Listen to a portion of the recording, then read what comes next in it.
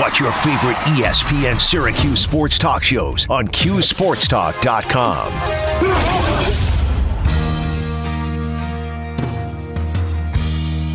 Welcome back to Orange Nation, hour number 2 underway. Artist of the Day, Pearl Jam today. This one called Sirens, a Jerry McNamara pick. And little tease, we're going to hear John Wildhack's pick for Artist of the Day coming up. Thank you for asking him. Yeah. You thought I was going to be mad. Yeah, thank you for not being embarrassed when I asked him. No, he had a great answer. So you'll get to find out. You will. That'll be at the end of the interview, which we will play for you right now. So we caught up with John Wildhack just prior to our show starting. His schedule did not allow him to come on live today, but we opened him up by asking about the season opener tomorrow night. What is he most excited for as the 2022 season is about set to kick off?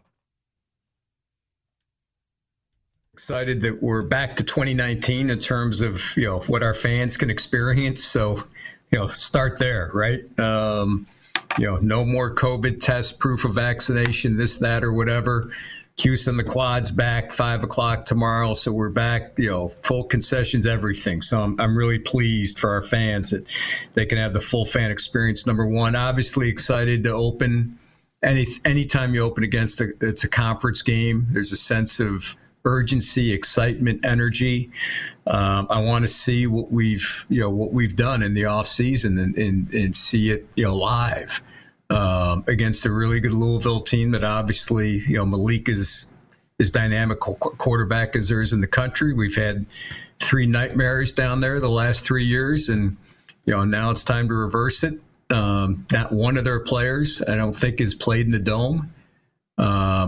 Coach Satterfield wasn't there when he was at the Dome. I'm excited to see what our fans can do to give us that 12th person advantage. I think that's a critical component tomorrow night. And again, excited to see we've changed a lot in the off season in terms of our staff, and to see that live, I'm anxious to see. You mentioned that along those lines. Paulie kind of rolls his eyes when I bring this up, but it was a good offseason for Syracuse. I think we would all agree on that. It seems like the team has gotten better. Certainly, it seems like the coaching staff has gotten better with some of the pieces to the puzzle that you've added with Robert Anai and, even Bob Ligashevsky and, Jason Beck, the quarterback's coach. A lot of additions, guys with NFL experience, a lot of experience. Are you expecting a better team, a better product this season, John? Yeah, I think, the schedule's daunting. I think it's 12th hardest in the country it's rated or whatever. But I think we're a better football team this year. I really do. I think we have more depth, more quality depth than we've had in the past. I think, as coach has said, the defensive line, they're talented. They're really young. Can they hold up? But the linebackers, the back 8 on defense is really good. The offensive line is veteran. We've got wide receivers, a mix of youth and experience. I think Garrett's had a really good offseason. And, by the way, when you could hand it to number 34, that's pretty darn good as well. John, we talk on this show a lot. And I think this team might be better. I'd add is, I think special teams. I think Coach Ligashevsky, don't underestimate the impact on special teams. All right, John, we talk on this show that this team might be better, but the schedule is so difficult going into this year. They may not get to the win total they had last year. What are the expectations for the Syracuse football program this year? Yeah, I want to, listen, you got 12 shots, so you want to win as many of those as you can, every school in the country, right? That's obvious. To me, is the program moving forward? Or is the program progressing? Are we getting better? Overall as a program, not only the 4 new coaches, the assistant coaches, and they blended really well with our 6 returning coaches. And that's a critical element. There's great chemistry amongst the staff. We totally overhauled our recruiting staff. We've invested in the program, or to continue to invest in the program. So, I want to see continued progress in the overall development of this program.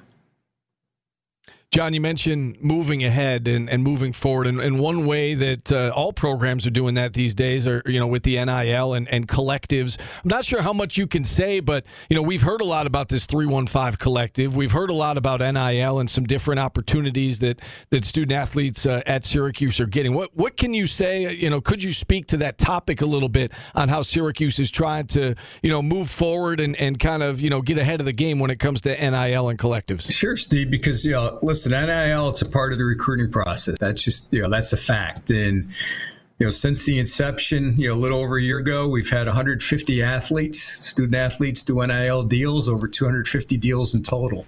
So we're 100% supportive of it. We've got a variety of ways the student athletes can engage in NIL activities.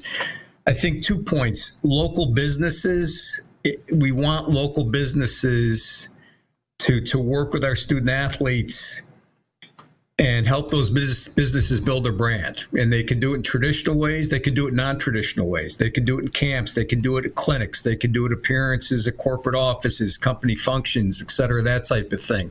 So we need the corporate base of the community to support NIL efforts and our student athletes. And I'm really confident that any of our student athletes would be an outstanding representative for any locally based company, regionally based company here. Second is the 315 Foundation. We're supportive of that. They've launched their website earlier this week, 315foundation.org. It's a way that the community can contribute to the 315 Foundation. In return for that, the designated student athlete, performs charitable functions. And I think it's a great way for our athletes to give back to their community. It's a way for them to gain compensation from that. So, we're supportive. We're not directly affiliated with it, but Tony DeSorbo and Mike Bristol, I know they've worked tirelessly for months, well over 6 months, to structure this and structure it the right way, which is the final imperative is we're going to do it the right way. We're not going to go buy players out of the portal. We're not going to go, buy high school quarterbacks or whatever and guarantee them X. We're just not going to do that. That's not our culture. But the 315 Foundation is another important extension and element, and it's a way for the community to support the NIL efforts, and we need to, because it is a part of being competitive in college athletics today. For fans who want to get involved with that, John, what's the best way for them to get involved? Just go to the website and kind of take it from there? Just go to 315foundation.org. It's real easy, and it's a very simple process in which they can participate. John, you mentioned you're not going to go out and buy high school players and quarterbacks out of the portal. How long do you see this going where people will be able to do that? Are there changes coming to this, or is this just going to be lawless for the time being? I don't know, Paulie. It's earlier this week, the Power 5 commissioners, the A5 commissioners, they sent a letter in a response to an inquiry from Senator Manchin, Senator Tuberville, which has been widely reported. To me, and you hit on it, is whether there's federal legislation, guidelines, or whatever, what are the repercussions? That's what, okay, what if these are rules, all right, what are the consequences for school, booster, whatever that breaks those rules?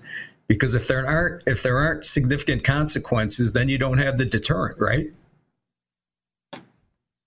Yeah, I mean, and we know that that's certainly a big topic. Another big topic, and it kind of goes hand to hand to some degree, is conference expansion. And I'm sure you've seen the latest reports, John, out there about more Pac-12 schools are in talks with the Big Ten about possibly joining that conference. And, we've heard all about the super conferences, the SEC and Big Ten both looking to expand. Can you speak on, the state of the ACC right now? And we know about the grant of rights, and we know that that's locked in for, another decade plus. How strong do you think the ACC is at the moment? And do you think the ACC will be able to survive this, whatever's coming next, this next wave of conference expansion? Yeah, Steve, I think the ACC is in a very solid place. I think the 14 schools I think there's really strong unity amongst the 14 schools. I know there is within the AD group.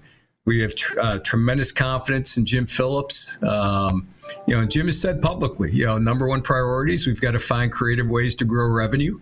for the 14-member schools, and we'll work with Jim to do that and help however we can. We're a proud member of the ACC. I think not only will the ACC survive, I think the ACC can thrive. And there may be a financial disparity, and there is, right? Be real, but it's not always the school or the entity that has the most money that wins. And if you look at the ACC and across all sports, incredibly competitive. We have 5 teams ranked in the top 25 preseason in football. That's second to the SEC. I think consensus around the country is the ACC has the best crop of quarterbacks of any conference in the country. So the ACC is in a strong position, and our goal is to work and to help the commissioner identify ways that the ACC emerges even stronger from this. You're a former TV guy. With your eyes just looking at the ACC, you say it's strong. Is it a product that you would be interested in as a TV person? Absolutely, Paulie. Absolutely.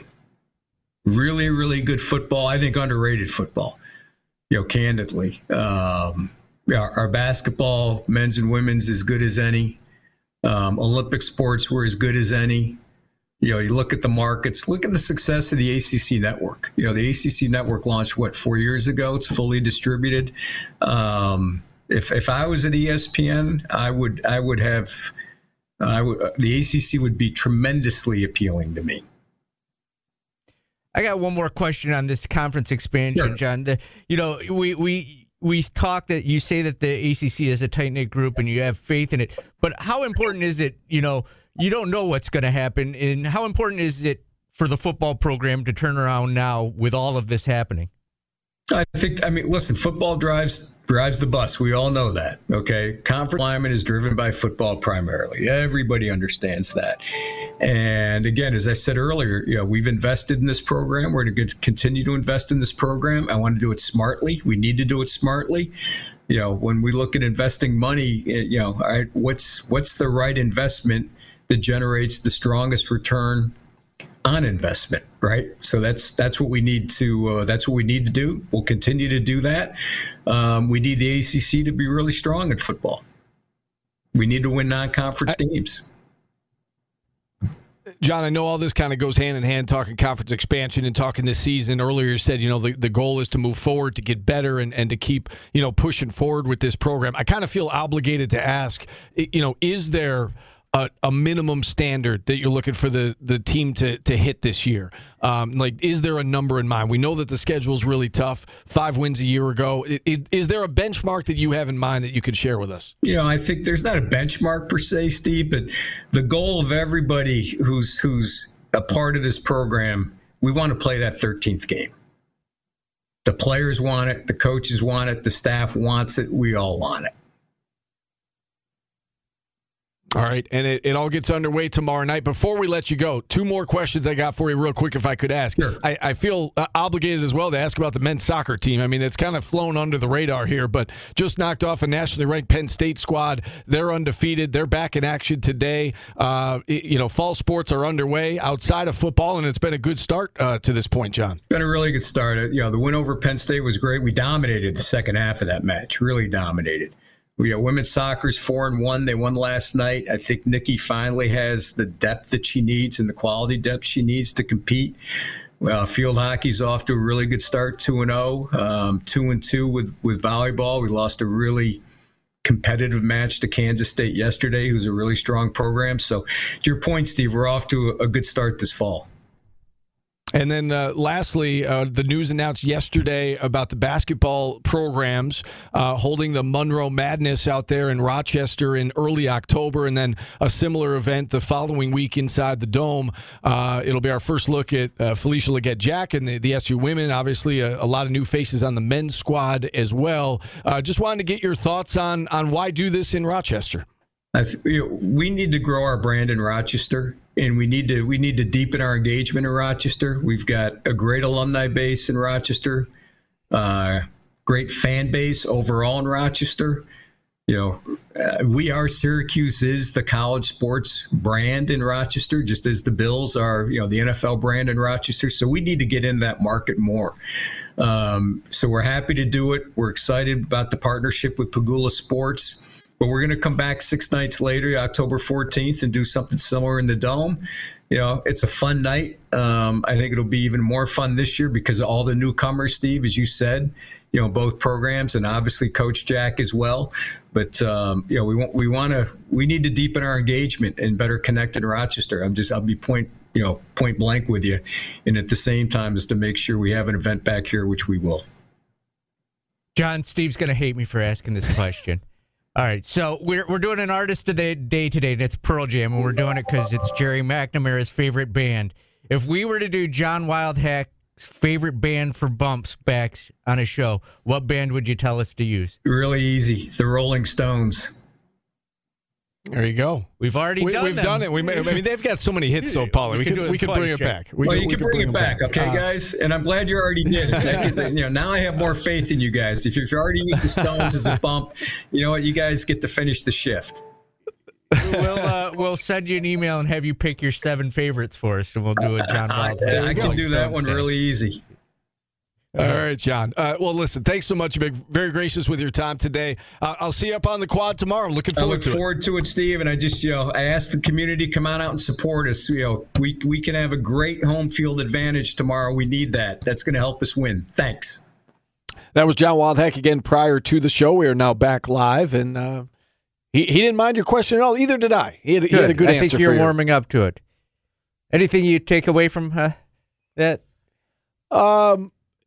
I did ask him about is there a minimum standard, and he said there's not a minimum standard per se, but bowl game. Right. And I think we would all agree, bowl game. It's time to get to a bowl game. That's what we would like. So, I'm part of the we. All right, let's step aside here. We're a little bit behind on the clock. Let's go to a break. 315-437-7644 if you'd like to check in. We do have John Ryan set to join us here in about 10 minutes from now. We're back after this on ESPN Radio.